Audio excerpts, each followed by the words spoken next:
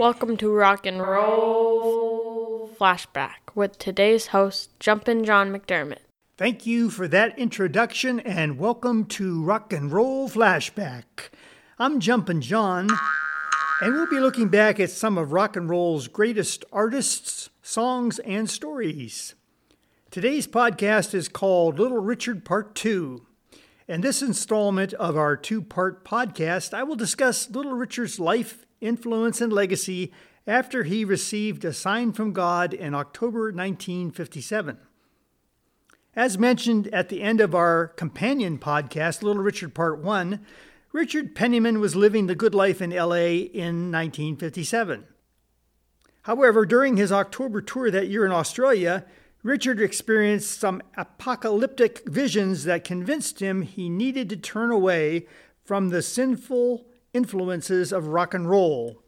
So Little Richard suddenly disappeared from the rock and roll music scene, and in January 1958, he enrolled at Oakwood College in Huntsville, Alabama to study theology. Despite his claims of spiritual rebirth, Richard would later admit that his reasons for leaving rock music were in part due to his unfavorable arrangement with Specialty Records. Despite earning millions for the label, Specialty had reduced the percentage of royalties Richard earned for his recordings. Good Golly Miss Molly had previously been recorded on October 15, 1956. It wasn't released by Specialty until January 1958, partially filling the void of Little Richard's absence from the rock and roll scene.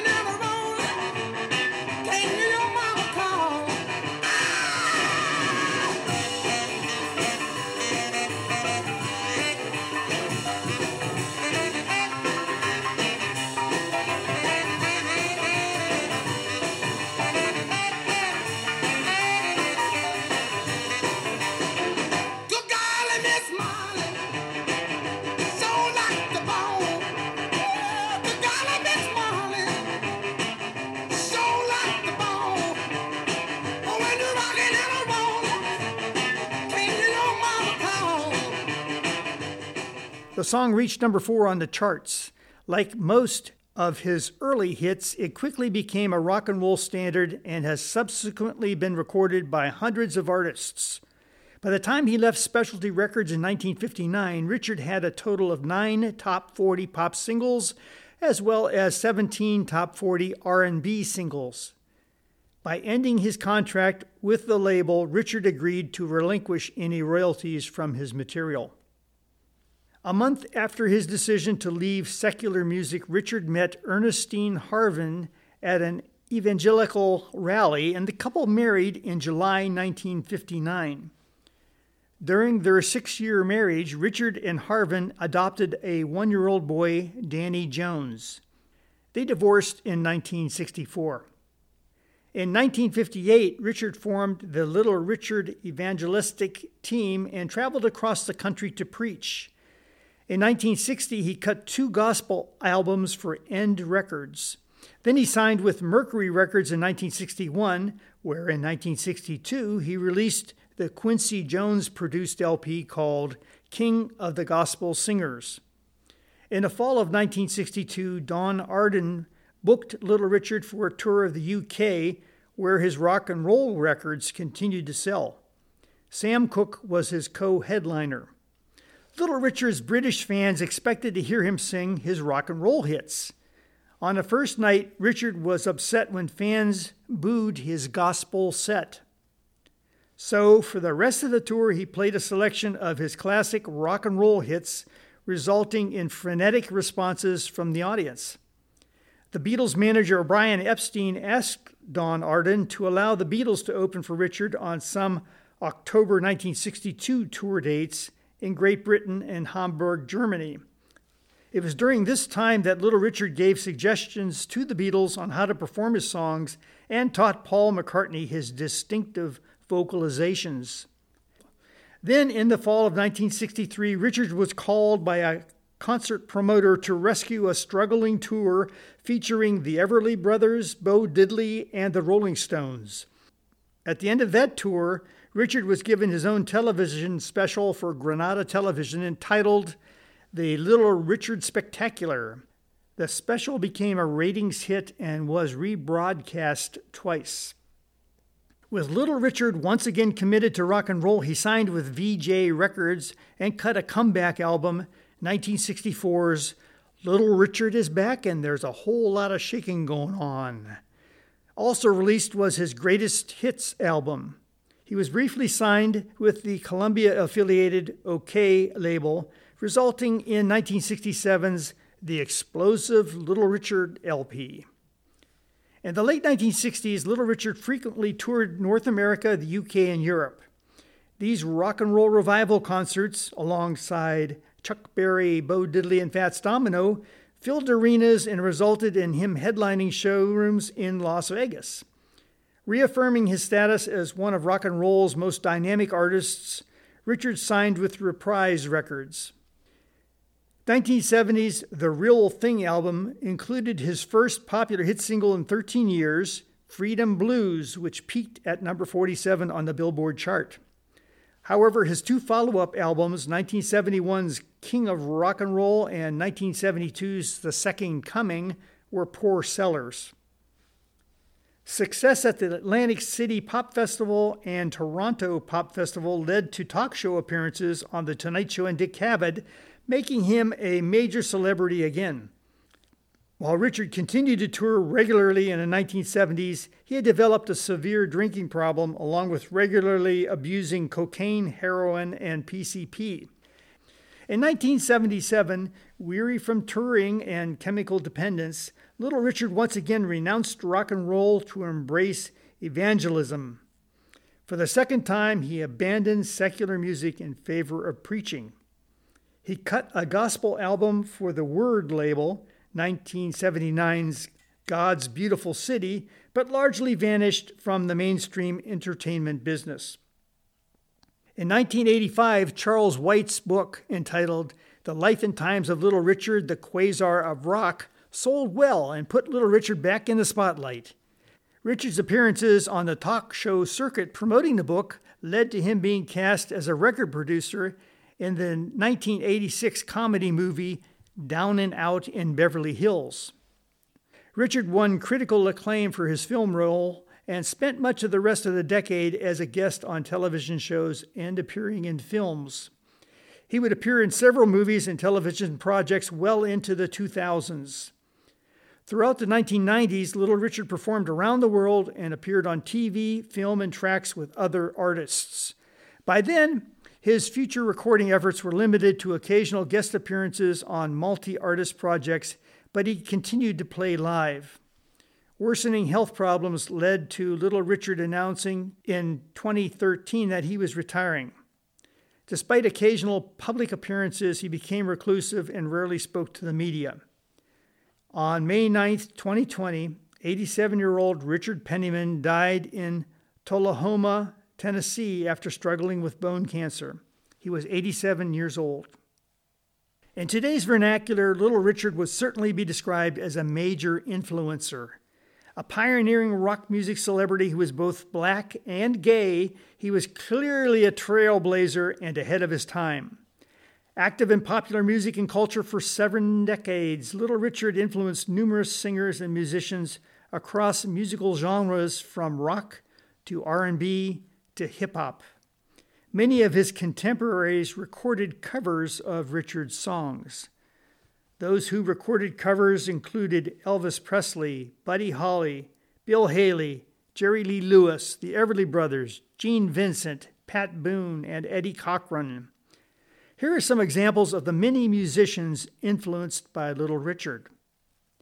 Both Otis Redding and Sam Cooke praised Little Richard's contributions to soul music's early development.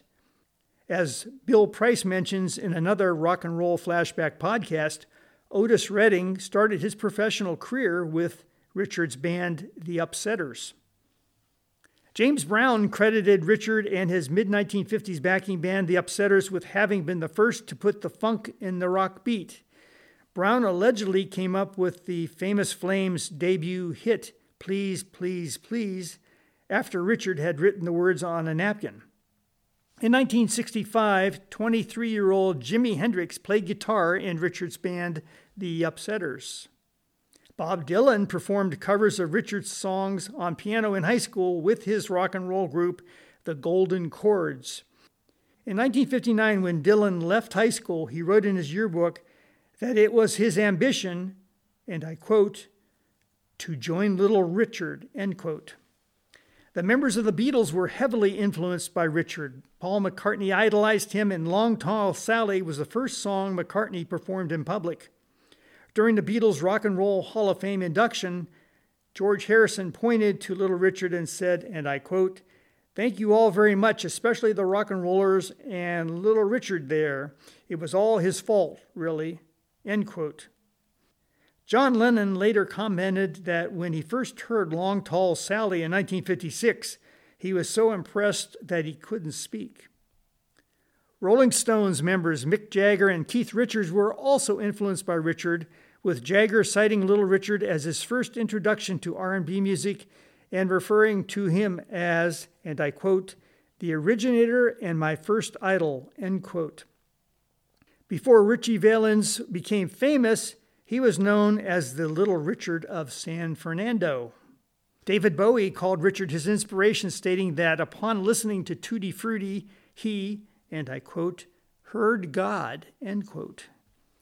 19-year-old Reginald Dwight, whose band Bluesology participated in a December 1966 recording session with Little Richard, was so impressed that he became determined to become a rock and roll piano player. Reginald later changed his name to Elton John. Farrokh Bulsara performed covers of Richard's songs as a teen before finding fame as Queen's Freddie Mercury. Described as the architect of rock and roll, Little Richard's most celebrated work dates from the mid-1950s, when his charismatic showmanship and dynamic music laid the foundation for rock and roll. In 2010, Time magazine listed the Here's Little Richard LP as one of the 100 greatest and most influential albums of all time. Rolling Stone magazine listed that same album at number 50 on its list of the 500 greatest albums of all time. Little Richard was ranked number 8 on Rolling Stone's list of the 100 greatest artists of all time. Rolling Stone also listed 3 of Richard's recordings, The Girl Can't Help It, Long Tall Sally, and Tutti Frutti, on their 500 greatest songs of all time. Long Tall Sally, Tutti Frutti, and Good Golly Miss Molly were listed on the Rock and Roll Hall of Fame's 500 songs that shaped rock and roll. Little Richard was honored by many institutions and received numerous awards for his key role in early rock and roll. In 1986, he was inducted into the Rock and Roll Hall of Fame as a member of the first class of inductees. He was also inducted into many other halls of fame: the Georgia Music Hall of Fame, the NAACP Image Award Hall of Fame, the Songwriters Hall of Fame, the Apollo Theater Hall of Fame, the Louisiana Music Hall of Fame, the Blues Hall of Fame, and the Rhythm and Blues Music Hall of Fame. He was the recipient of a Lifetime Achievement Award from the Recording Academy and a Lifetime Achievement Award from the Rhythm and Blues Foundation. He received a star on both the Hollywood Walk of Fame and on Nashville's Music City Walk of Fame. He received the Grammy Lifetime Achievement Award in 1993. His album, Here's Little Richard, and 3 of his songs, Tutti Frutti, Lucille, and Long Tall Sally, are inducted into the Grammy Hall of Fame. As the Reverend Richard Penniman, Little Richard officiated the weddings of musicians Stephen Van Zandt and Maureen Santoro in 1982, Cyndi Lauper and David Thornton in 1991, and Tom Petty and Dana York in 2001. Though he always remained a fervent Christian, throughout his life Richard was conflicted about his sexuality. He often flip-flopped on his views about being gay, about homosexuality in general, and about the good or evil in rock and roll music. Known worldwide for his flamboyant, androgynous look as a performer, he seemed torn between his Christian upbringing of living a God-centered life and taking part in a promiscuous rock and roll lifestyle. For an interesting take on Richard's life and career as a black rock and roll icon and an early hero of queer culture, I highly recommend Lisa Cortez's 2023 documentary film, Little Richard, I Am Everything. You have just traveled back through time in this episode of Rock and Roll Flashbacks podcast. This has been Rock and Roll Flashback, a podcast called Little Richard Part 2. In this installment of our 2-part podcast, I discussed Little Richard's life, influence, and legacy after he received a sign from God in October 1957. Be sure to check out our companion podcast, Little Richard Part 1, where I review the early career of the great American singer, songwriter, pianist, and entertainer, Richard Wayne Penniman, also known as Little Richard. I'm Jumpin John McDermott, and until next time, rock on, rock on, rock on, rock on, rock on. You know that rhythm and blues have a baby, and they called it and named it rock and roll. The rhythm and blues had that baby, and they called it rock and roll. I supposed you to know that. Are you having a good time?